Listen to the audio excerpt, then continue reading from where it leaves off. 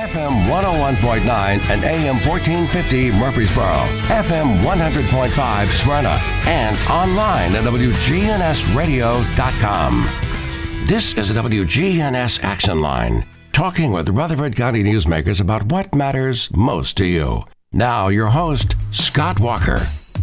Right now that time, 8:16, you're tuned to WGNS, again on this Friday morning, today the 28th of April.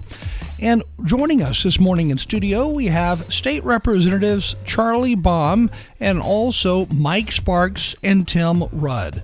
And this morning we'll be talking about this most recent legislative session, which I believe, that came to a close what day? Oh, man. Friday, yeah, last Friday. About a week.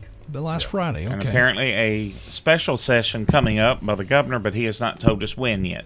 So June or July, probably. What is going on with this special session? Well, he wants to address school safety, gun safety, mental illness. I don't know what his proposal is yet till we actually get the letter of notice.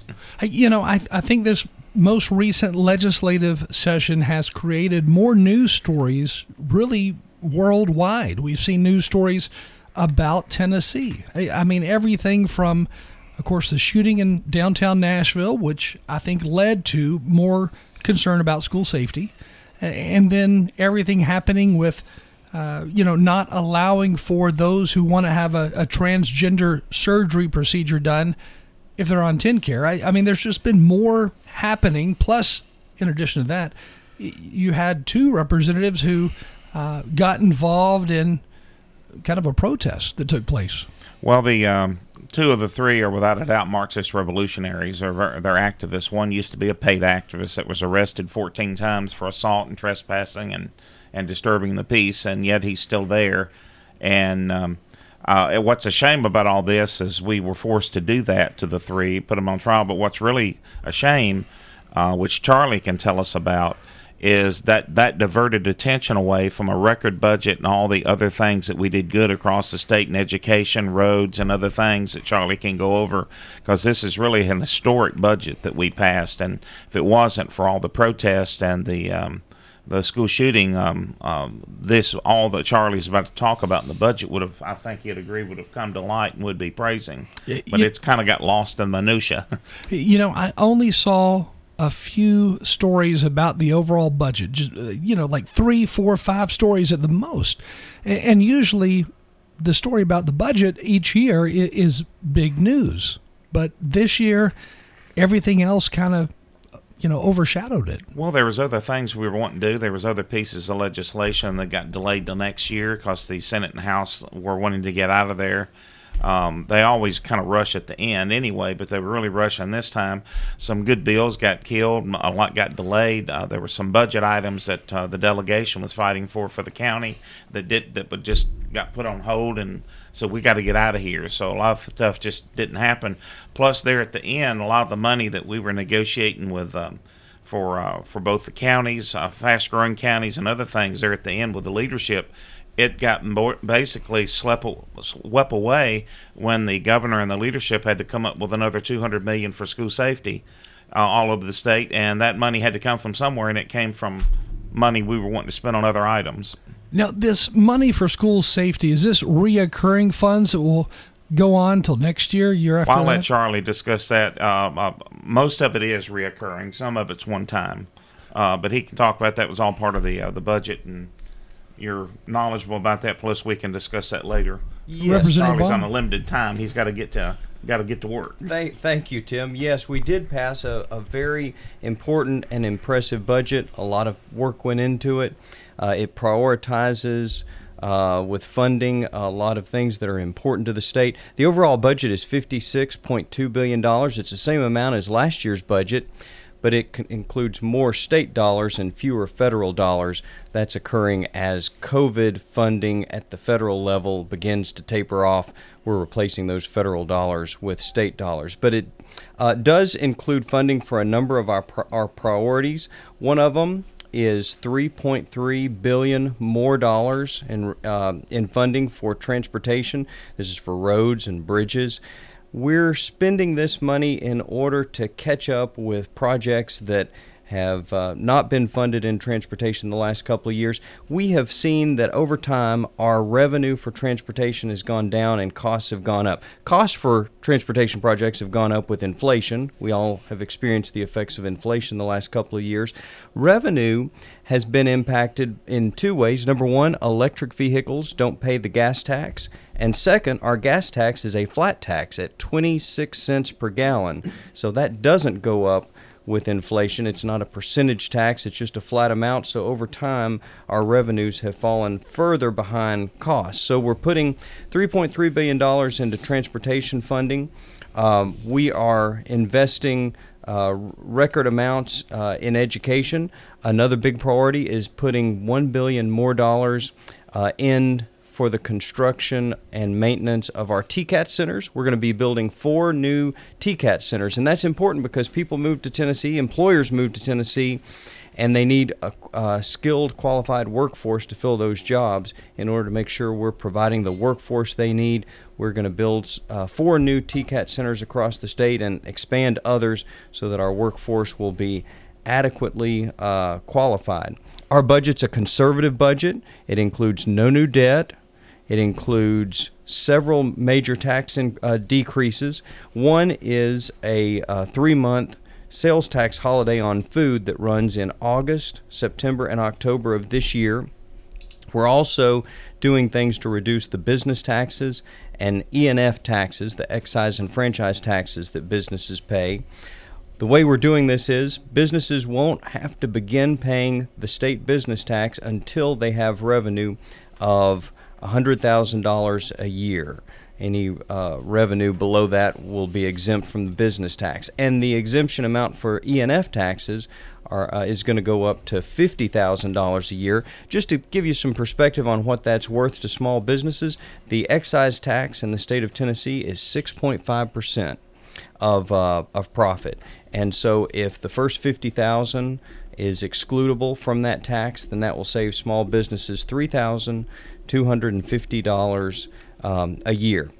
Tim mentioned school safety. This is a big concern in our state, and our state is providing $140 million new recurring dollars to fund an SRO in every public school. Now, many of our listeners may be aware that schools in Rutherford County already have SROs. Our county commission was wise many, many years ago to hire those individuals to keep our kids safe. So the state will get a reimbursement for this amount. This will be new money for the state. New money for Rutherford County coming from the state. Since we already have SROs, our share of this $140 million will be new money for the county. Now, I'm curious, Charlie, I don't mean to interrupt, but with that new money coming in to Rutherford County for, I guess, the sheriff's office to fund SROs in local schools, will that mean that the Rutherford County Sheriff's Office does not have to spend the money they have been spending on SROs, and now they can use state dollars? It depends on how you look at it. Either the state funding will pick up and replace the county funding, or you might look on it as the county funding will be reimbursed by the state. Our schools, or they could expand. We already have 2 SROs in every high school and 1 SRO in every other county school, elementary and middle schools. And so we're already staffed with SROs, so this funding here could be a reimbursement for the county if the county decides not to expand. So this is, in a sense, new revenue for Rutherford County. And then in addition to that, there are a number of state grants for school safety that are going to be available for public schools, but also for private schools as well. And the state is also providing funding to hire a Homeland Security guard or personnel for each school district, and so Rutherford County will be benefiting from that as well. So what will that look like? Having somebody from Homeland Security within Rutherford County, what will they do? They will help coordinate safety efforts. So we will have SROs in all of our schools, all of our public schools. The personnel from Department of Homeland Security will help coordinate so that those SROs and their relationships with the Sheriff's Department can be as effective as possible in promoting school safety. So this is going to be a big change in Rutherford County as far as law enforcement goes within the schools, and it sounds like it's going to bring all the law enforcement, I don't know, together in a better way. I think so, and it's going to have a tremendous impact in those counties and school districts that did not already have SROs. Now, Rutherford County was already advanced in its use of SROs, and so the impact in Rutherford County will be substantial, but not as large as in some counties that prior to this legislation didn't have SROs or individuals working to help coordinate from the Department of Homeland Security at all. So what other information do you have on the budget as it just recently passed and is in place? Let me mention a couple more items. In healthcare, through TennCare for our most needy families, we are permanently expanding 1 year of postpartum healthcare coverage. It had been 60 days. It's going up to a year of TennCare benefits for our most needy individuals. And then I also should add that we're adding $250 million to our rainy day fund. It will move our state rainy day fund up to an amount that's equal to $2.05 billion. We're also adding $300 million to our TCRS fund so that our future liabilities are met in terms of funding retirement for public employees. That's very different than in other states who have large future unfunded liabilities for their public employees. And it's also very different than the Social Security system at the federal level, which has trillions of dollars in future unfunded liability. Here in the state of Tennessee, our TCRS public pension plan is essentially 100% funded. This $300 million we're adding to that will ensure that it stays at that level. And so I think all of these things are good for our state. They also provide additional resources for our county. Let me highlight some that we have already mentioned. Funding for SROs will benefit Rutherford County. Money for transportation will benefit Rutherford County. In education, the state is also going to be providing $57 million new recurring dollars for K through 12 education here in Rutherford County. This is being provided through a new funding formula that we passed last year called TISA. The formula was passed last year. The funding goes into effect this year, but if you add up $57 million new dollars for K through 12 education from the state, recurring dollars, $7 or $8 million in additional funding for transportation going specifically to Rutherford County, a host of grants and funding from the state for SROs, the county should be receiving really the largest increase in overall funding from the state that I can think of since 2010. And I go back to 2010 because that's when I was first elected to the Rutherford County Commission. I can't think of another fiscal year in which this all on top of the billion for TISA last year for this year. Yes, the TISA legislation last year provided a billion additional dollars for education across the state, and Rutherford County's cut of that is $57 million. That's recurring dollars, and I should add that this TISA funding also added about $9 million more per year in recurring dollars for the Murfreesboro school system. So you add $57 million to $9 million, and you get an even larger increase in dollars, state dollars for education in Rutherford County, although a portion of that goes to the city school system. Now, you mentioned about transportation, but also did you mention about, was it 21 million for summer schools, summer camps? We are funding and expanding our summer camps. The funding is continuing this year from prior years where we started summer camps in order to help our students get caught up from the effects of COVID when they were out of school. We're expanding our summer camps to benefit students after their first and second grade years. Originally, the summer camps had been for had been targeted for individuals as they move from the third to the fourth grade, and we're going to be targeting students in grades K through 12 with our literacy efforts as well. And I think, $7.6 million for tutoring for those who are falling behind? Yes, the summer camps are one piece of our literacy initiatives. Another piece is tutoring. That's not necessarily tutoring during the summer, that's tutoring during the next academic year. If a student is not reading on grade level, one option in order to avoid being retained is to attend summer school. A second option is to agree to receive tutoring. Well, the tutoring costs money because this is one-on-one individualized attention, and the state is paying for those efforts. That would occur during the school year. Sounds good. That's a lot of information for sure. With the rainy day fund for the state of Tennessee, where do they invest that money? Because you're talking about $2 billion.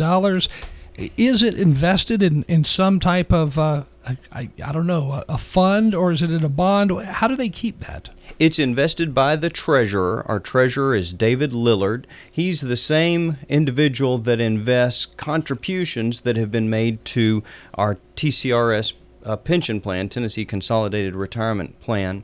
And he's done a fantastic job over the years, not only at managing return on investment, but managing risk. And the result is that Tennessee ends up being one of the best fiscally managed states in the country. And I've got some statistics to prove it. Let me offer you this. Number one, Tennessee's bond ratings are AAA, and that's something most states can't claim. In fact, the federal government can't even claim that. And the second thing I'd mention is U.S. News & World Report ranks states on a number of different dimensions.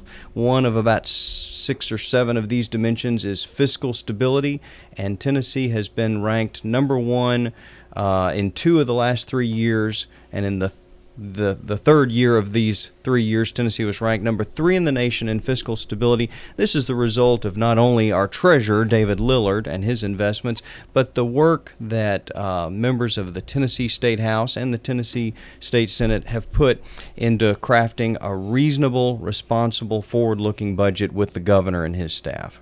Again, Representative Charlie Baum, and once more, that budget for the state that did pass $56.2 billion, and that is for 2023 going into 2024. And what day does that officially get underway, that new budget? When does it change? I believe it's the fiscal year is July 1 through June 30th. That's why most of the bills go into effect July 1 we pass this year, because that's the beginning of the new fiscal year. And if I think it's correct, I believe it is, correct me if not, the reason why most bills that are passed go into effect July 1 is because we can't change the budget for this current year that ends July 1. So bills that go in effect immediately usually don't cost money. Correct. But if the bill or legislation's passed this year that costs money, it has to go into effect next year because it can't affect this year's budget. That's right. If a bill is heard to be going into effect immediately upon the governor's signature, it doesn't have a fiscal impact. Again, with us this morning, we have State Representatives Charlie Baum, Representative Mike Sparks, and Representative Tim Rudd. And if you have any questions for us, you can text those in 615-893-1450. We got to take a short break, but we will be right back to answer your questions and to cover all the topics involved with this year's legislative session that just wrapped up. Time right now, 8:34.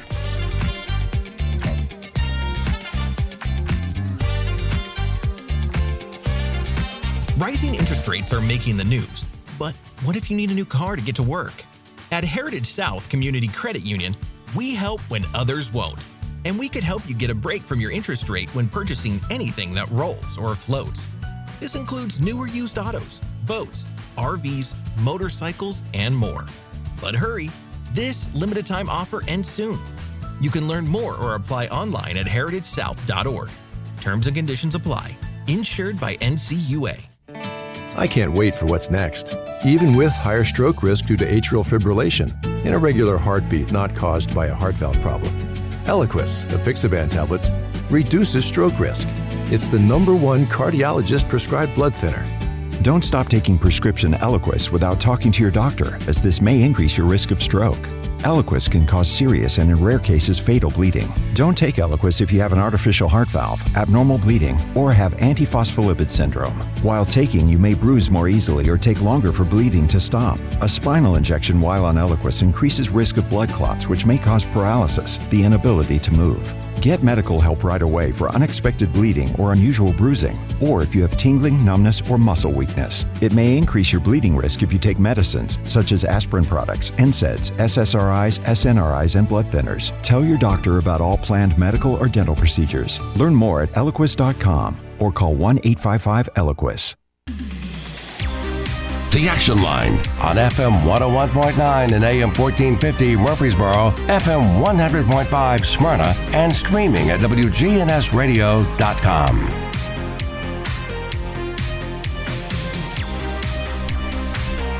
Right now that time, 8:36, you're listening to WGNS This Morning, and this morning in studio we have local state representatives who represent the Rutherford County area. And we'll take your questions at 615-893-1450. You can text us any question you may have, and the first question talks about Mayor Joe Carr, the mayor of Rutherford County. And he says that Rutherford County requested for approval to implement a program to allow the county to charge new home impact fees, as other counties have, in order to help with population growth for schools. And the question goes on to say, why did they vote against Mayor Carr's proposal? And now, yet again, we see the existing homeowners who have very large properties without the tax, or with tax increases. But the question focuses on, why did they not allow Mayor Carr to move forward with the county of Rutherford having new home impact fees? Well, I can address that. This is Tim Rudd. I can address that why I voted no in committee. Number one, it was a very poorly written piece of legislation. It was unprecedented, being open-ended. No limits on it originally. Then they passed a second resolution requesting $5,000, but that was into session and committees were already shut down, so we couldn't address that one. All of this was done, other than the resolution passed by the commission. All of this legislation was written without the input or without meeting with the realtors and home builders that it affects to get their opinions. It was written without meeting with any of us in the 7-member delegation to see if we would be okay with it or could support it or push it. They then had a representative from another county carry it that affected Rutherford. And like I said, the legislation was very poorly written. It was very poorly implemented and promoted. Too many people were bypassed. What should have been done is what we're doing now. The interested parties have been contacted, leaders on the county commission, realtors, builders, developers, and we're going to, over the summer, going to get all of them together with a delegation and see if we can sit around a table and come up with solutions and come up with compromises that the majority of people can agree with, and see if we can address something in the next session.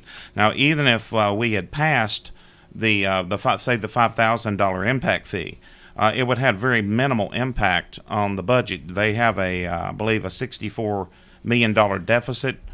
This would have had a net, I believe, a net positive of about $10,532,000, because the current impact fee or adequate facilities tax generates money.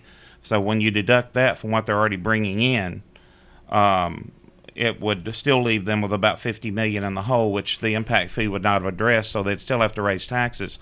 I think what's going on here is you have some local leaders that have not been able to manage the budget and cut spending, and they realize that they're behind. They haven't built schools for 3 years.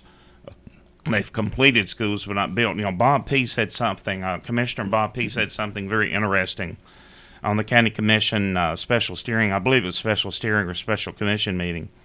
He said that he's been on here for over 20 years, and he said on average the county commission has built 1 to 1.5 schools a year up to the last 3 years, and they built none. Now, what begs to differ is all the money that they would have spent to build schools each year, what did they do with all that money over the last 3 years, since they didn't apply it into schools?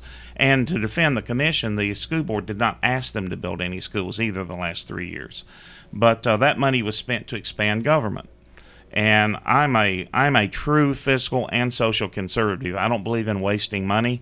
I don't vote for any tax unless it's an absolute necessity, unless ever their option has been exhausted. The only tax that I am aware of that I voted for is to tax electric and hybrid vehicles this year to help maintain the roads, because right now roads are fully funded by the gas tax, so I felt the need that they pay their share. Other than that, I either vote against all tax increases because I don't believe in expanding government. I believe in cutting government. I had an individual stand up at a meeting recently who was supportive of the impact fee, and said that we needed to provide leadership and generate new revenue, raise taxes for the county. And it doesn't take leadership and courage to raise taxes, because as being demonstrated now, you can always blame other people for your mistakes and your inability to do your job. What really takes courage is to look someone in the face and say, I'm going to have to cut your benefits, or I'm going to have to lay you off. And that's something that has not been done at the county level in a long, long time. And I really am a limited government. I believe in less regulations. Now, and I can go over more of this later. Give you an example. The new impact fee tax proposal of $5,000 a new home would generate about $19,500,000 in a good year. We're in a recession right now. So are you saying that Rutherford County proposed to have a $5,000 impact fee for each new home? Their most recent, well, let me give you a very brief history to answer that question. We started out, the realtors and developers in the 90s agreed to $750 per home then. And that went all the way up to the 2000s, like 2003. 2000s, and they doubled it to $1,500 a home. And then a year and a half ago, the commission came to the delegation and asked to switch that to an adequate facilities tax, which is still an impact fee, but it's a price $1 per square foot. And it's a 4-year period where you can up it and increase it. And then a year and a half into the agreement, they wanted to change it back to an impact fee. And their most recent proposal is $5,000. Now, the one I voted against had no limits to it. They didn't have a limit. It could have been $10,000, $30,000, $50,000, which would have devastated the economy. That's kind of where we're at on that. And the new adequate facilities tax generated about $1.9 million in additional income over the previous impact fee. So the new one would have basically jumped from about $1,700 a square foot if you transferred that to an impact fee to $5,000, which would have generated, again, if it didn't affect the industry and our economy was roaring, about $19,500,000. But of that, almost about $8 million is already being generated through the current. So it really would only have a net benefit to the county of about $10,532,000 based on their numbers, and those numbers constantly change with each meeting. And new revenue for the county. And again, they have a $64 million deficit. So the change would have generated about $10,500,000 in new revenue over the existing revenue they already got coming in. So that's in a good economy. We don't have a good economy, and the home building industry is really suffering right now. So they're still facing like a $50 to $53 million deficit. So for them to say the only reason they're going to have to raise taxes is because we wouldn't give them an impact fee is a total untruth, misinformation, and it's trying to divert attention away that they won't cut spending. You know, $1 per square foot sounds logical. Would that have been just the heated space, or would they include the garage, or if you had a detached garage as well that was fully closed in, would that square footage be included as well if they were to go back to something like that? Well, chairman of steering committee, Craig Harris, I believe that was his proposal. It was much more fair because right now, whether you build a 1,200 square foot home or a 5,000 square foot home, you buy a $250,000 home or a $22 million home, they all pay the same impact fee. So his idea was the larger homes would pay more, smaller homes would pay less, and it would generate more revenue. He was correct. It generated $2 million approximately in new additional revenue, but that doesn't meet the needs of their growing budget that they have. And so now, and they have to wait a certain period of time before they can go up on that square footage price by the rules. So they wanted to switch back to a new impact fee with more money. Now, like I said, the old impact fee was $1,500. The new one would have been $5,000 or higher because there's no limit to it. And they also say that they just want the same power as all the other counties. Well, most of the other counties do not have the ability to raise their impact fees. They have to come back to the legislature. Now, Dixon County and Wilson and Williamson counties have been quoted that they have the power to raise it at any amount they want without legislative approval. Give Williamson County as an example of these three counties. They already had that power before the County Powers of Relief Act was created, so they were grandfathered in with that ability. And so, but new counties are very, very, very rarely ever granted that ability, and that's because we want to make sure that one industry or one tax source is not punished unfairly or goes up so much that it could hurt the economy. An example of that is Cheatham County. They created a $5,000, I believe, impact impact fee a few years ago, and it devastated the home building industry and virtually put a stop, and it really hurt the economy. Wilson County is another example which keeps being mentioned. They had a $3,000 impact fee on new homes. They then went up to $5,000, and it severely hurt the home building industry's ability to build affordable homes. So now their revenues actually dropped from what they were projecting. So now they're actually saying we need to make that up. We're going to tax the bigger homes more and charge $7,000 a lot, which would virtually eliminate affordable housing for the poor and the middle class. They'd have to go out further. So we have to be careful how we balance this and make sure that any fee or tax is fair and it's not overburdening one group. And the impact fee itself is very repressive. It's really hidden, the meaning of it. And people need to understand. They think, well, we're just going to tax these rich builders and developers. That's not quite true. You're taxing locals as well. Because if you or I buy a new home here in a county where we grew up, we have to pay the impact fee. If a senior citizen sells their home to downsize and get ready for retirement, and they buy a new condo or a new home, they have to pay an impact fee. And this is only on new properties. Yeah, and then new people moving here from California and Illinois and Michigan and New York that rent homes, and we have thousands of rental homes now that out-of-state companies have bought. And if you rent apartments and put your children in school, they don't pay any impact fee. So it's a really unfair hidden tax on locals. It's not balanced. That's why I think Craig Harris switched to the adequate facilities tax. At least it was a more fair tax on square footage rather than each individual home.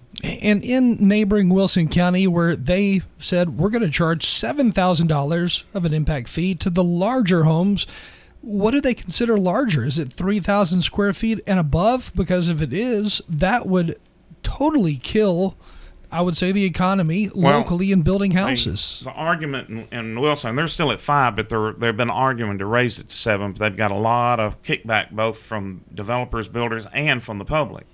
What has happened when they raised it from 3 to 5, with the exception of developers who bought land for a very inexpensive amount, like along 840 or 231, you'll see some affordable homes being built. Most of the affordable homes were severely impacted by the $5,000 fee. So those cheaper homes started, fewer of them were built, but more of the wealthy homes, because Mount Juliet's a very wealthy area, a lot richer than Murfreesboro. It's more like Williamson County than it is Rutherford County because of the lake and all that. But they build larger homes up there. So the commission's argument is, well, since they're not building smaller homes now and we don't get that revenue, we can raise it to 7 and the bigger homes can pick up the cost, which to me that sounds like liberal Democrats, like it's time for the rich to pay their fair share, when of course businesses and the rich do usually pay their fair share. And again, we're talking about the proposed idea of having a new development fee here in Rutherford County, and that did not pass at the state level. So now Rutherford County will have to think of something new, rewrite their idea, and I guess come back the next year, right? Well, I think, yeah, that's what we're going to do. We're going to do what should have been done by the mayor on the front end, is meet with everybody and see if you can work out an agreement. Plus, you're dealing with all these realtors and builders and developers. They're business people.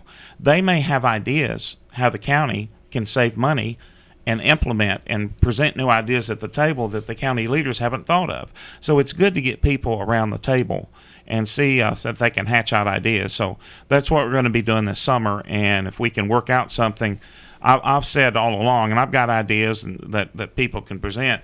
I am against taxes, so probably any impact fee or anything that come up with, I probably won't be in support of. But the big deal is, if the majority of the legislative body is for it and the realtors, developers, and commissioners and county leaders are for it, I can always be a very, very quiet no. But I rarely abandon my principles on any given subject. I'm a rock-solid conservative. I don't believe in government expansion. I don't believe in unnecessary taxes. And I believe every other option should be exhausted first. And I don't feel those options have been exhausted. Our caucus chairman at the House, Jeremy Faison, recently sent us a letter, and he's quoted in here about our state legislature, which I want to read, which really applies here too. It said, the headwinds we have been dealt in Nashville should not impact our state should not impact our state of mind when it comes to keeping the values of our constituents front and center. Tennesseans know the entire woke left has been trying to pressure us to fold and attempting to bully us enough to back down from our convictions and our truths. And he also said, my message to you is simple. We will not bow down. We will not be intimidated into submitting to the mob. Conservative values built this great nation in this state and on a planet, and those of the greatest nation on the planet, and those same values will persevere us as well. And that's the same way here. You know, we faced riots and mobs and people spitting on us and threatening us and throwing trash on us from the balcony and yelling and screaming, trying to get into the hall and everything else, following us into bathrooms, yelling at us at urinals to get us to pass legislation that was against our basic conservative beliefs. And I said no to anarchists and Marxists at the Capitol, and I will not give in to people here locally that violate my conservative principles. Again, Representative Tim Rudd, and now headed to Representative Mike Sparks. Yeah. So what have you seen this legislative session that, raised your eyebrows or made you think more about any particular bill? Well, I've probably used profanity more this year than I ever have, and sorry to disappoint my late mother who passed because she was a very stickler for language. But the General Assembly will make a man want to cuss, Scott, to be honest with you. It's really controlled by lobbyists and big money. Let's just be straight up and blunt about it. I'm reminded of a quote by Albert Einstein. He said, we can't solve problems by using the same kind of thinking we used when we created them. Being a former county commissioner and being on the Smart Planning Committee for almost 10 years, I got to sit beside Bob Spivey. Bob was a developer. Bob was a brilliant businessman, brilliant. But I also got to sit under the mayor, Nancy Allen's leadership. Now, Nancy was a Democrat, okay? I'm a Republican. But I came to respect Nancy because she stood up to increasing costs. She stood up to the former sheriff. She stood up to the school superintendent. And you're looking back, Nancy was a fiscal conservative, if you go back and look. But I remember bringing up an idea about recycling, an ad hoc committee to study what's going on with our convenience centers, to look at how they could be more efficient. Well, she put it together. If I was the mayor, if I was Greg Harris, if I was Jeff Phillip, if I was Pettis Reed, if I was Phil Wilson, I'd create an ad hoc committee to look at just the cost of the county. We spend about 70% of the county's budget is education, Scott. I got my electric bill down to $82. $82. I've wrote 3 books. My latest is called How to Do More with Less During Tough Times. I watched my World War II father stretch $1 and make $1 off something that you wouldn't think you'd make money on.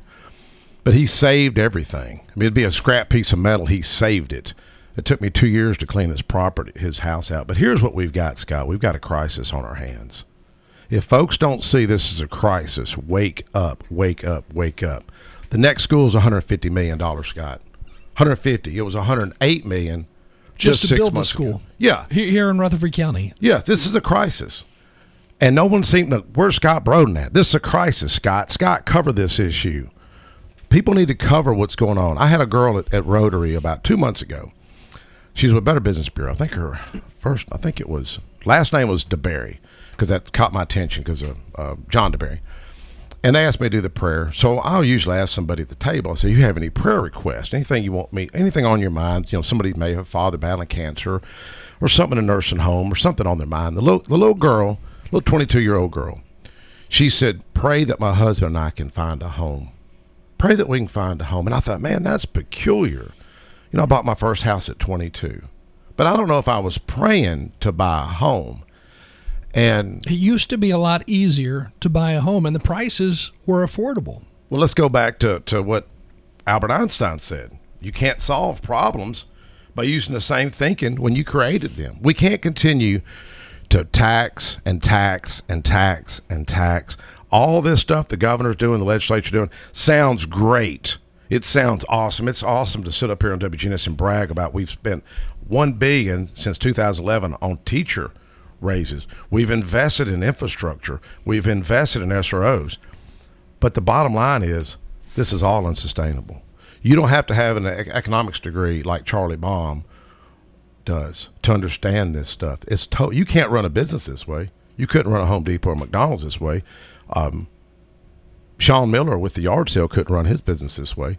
You got to study your costs. I would put together a committee, and I'd make it up of diverse people, engineers, entrepreneurs, maybe a home builder, maybe a realtor, maybe someone on the school board, maybe someone like Pettis Reed that's been on the county commission for a number of years, an Alan McAdoo who's been up there 40 years, I guess. Since 78 of them. Yes, I would pull these people together and seek wise counsel. Proverbs says there's wisdom multitude of counselors. Here's what really pisses me off about the Tennessee General Assembly. When I see taxpayer-funded lobbyists, think about this, Scott. Here's the web that's been woven. No, Rutherford County has lobbyists of their own, right? Yeah, when government's hiring 5 of them, I believe. But when government is hiring lobbyists to go raise taxes, something's wrong with us as a society.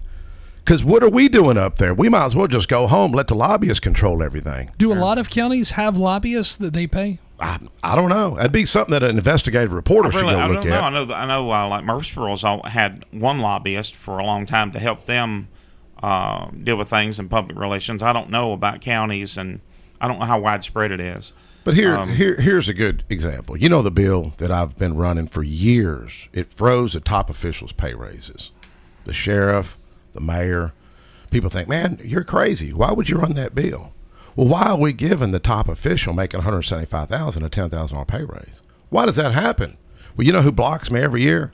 Lobbyist. You know who pays for them? You do. You know how many investigative reporters have looked at that? Zero. Now, you could say, well, Mike, that was only $23 million that you would have saved the counties. It's only $23 million. My electric bill got down to $82. It's only $82. But look how much money I saved. Look how much money we saved with our business. I just sold a car I drove for 2 years, made $1,000 on it. That's just $1,000, but I drove the car for free. You know, you can buy my book, by the way. It's on Amazon, How to Do More with Less by Mike Sparks. We've got to learn to do more with less like our forefathers did. Joe Carr, I know Joe's listening. Craig Harris is listening. Pettis Reed's listening. Jeff Phillips listening. Put a committee together of folks like your Bob Spivey's, your Nancy Allens, that can come to the table and study costs. I'm a school choice advocate. Let's encourage folks. If they want to skip a grade like my oldest boy did, that's one student you just saved. We've got to study our costs. I'm willing to come to the table. Representative Rudd's willing to come to the table. Let's bring Scott Walker to the table. You know what's really a shame about this whole situation is I don't even like getting involved in local matters. I'm at the state. I got more than enough to handle up there, as you said on national and nightly news locally. I've been kind of drug into this. What's kind of odd, you're talking about lobbyists. During this, right prior to the vote in the Property and Planning Commission on the impact fee, I was virtually approached by nobody except for about 10 county commissioners from Murray County. My own county commissioners did not enter my office. The one that did never mentioned the impact fee. I met with the mayor, both in my office and his, and the impact fee was not a part of our discussions. It's like, here I'm the one member that's going to be voting on this. Even the lobbyist for the realtors and the home builders never talked to me. I remember when Charlie Schneider walked in, who is the executive director of the state home builders. I've known Charlie for 15 years. He used to work for the state party when I was on the executive committee. When he walked in, I said, he must work for the home builders. And then he sat down and introduced himself as executive director. I didn't even know. They didn't even come to me. Everybody says, well, who pressured you to vote the way you did? No one did. No one talked to me. I was like invisible. Ethan Scott Sapicki, the state rep, a friend of mine from Murray County that carried the bill, he never even came into my office to discuss writing the bill in the legislation. It's like up until the week of the vote when I got texted and emailed from about 4 commissioners and some county employees in support of the impact fee, no one contacted me. We had a resolution passed, but the actual bill, the writing of the bill, the promoting of the bill, I was bypassed. And what we need is our leaders to come together and stop attacking us and each other and come together and provide some real mature leadership. And like Mike said, bring us together at the table so we can sit down and reach out and work together on these things. Rather than lashing out, we need to work together. Again with us this morning, Representatives Mike Sparks and Tim Rudd. Time right now, 9:01. You're listening to WGNS Murfreesboro. Local news comes your way next.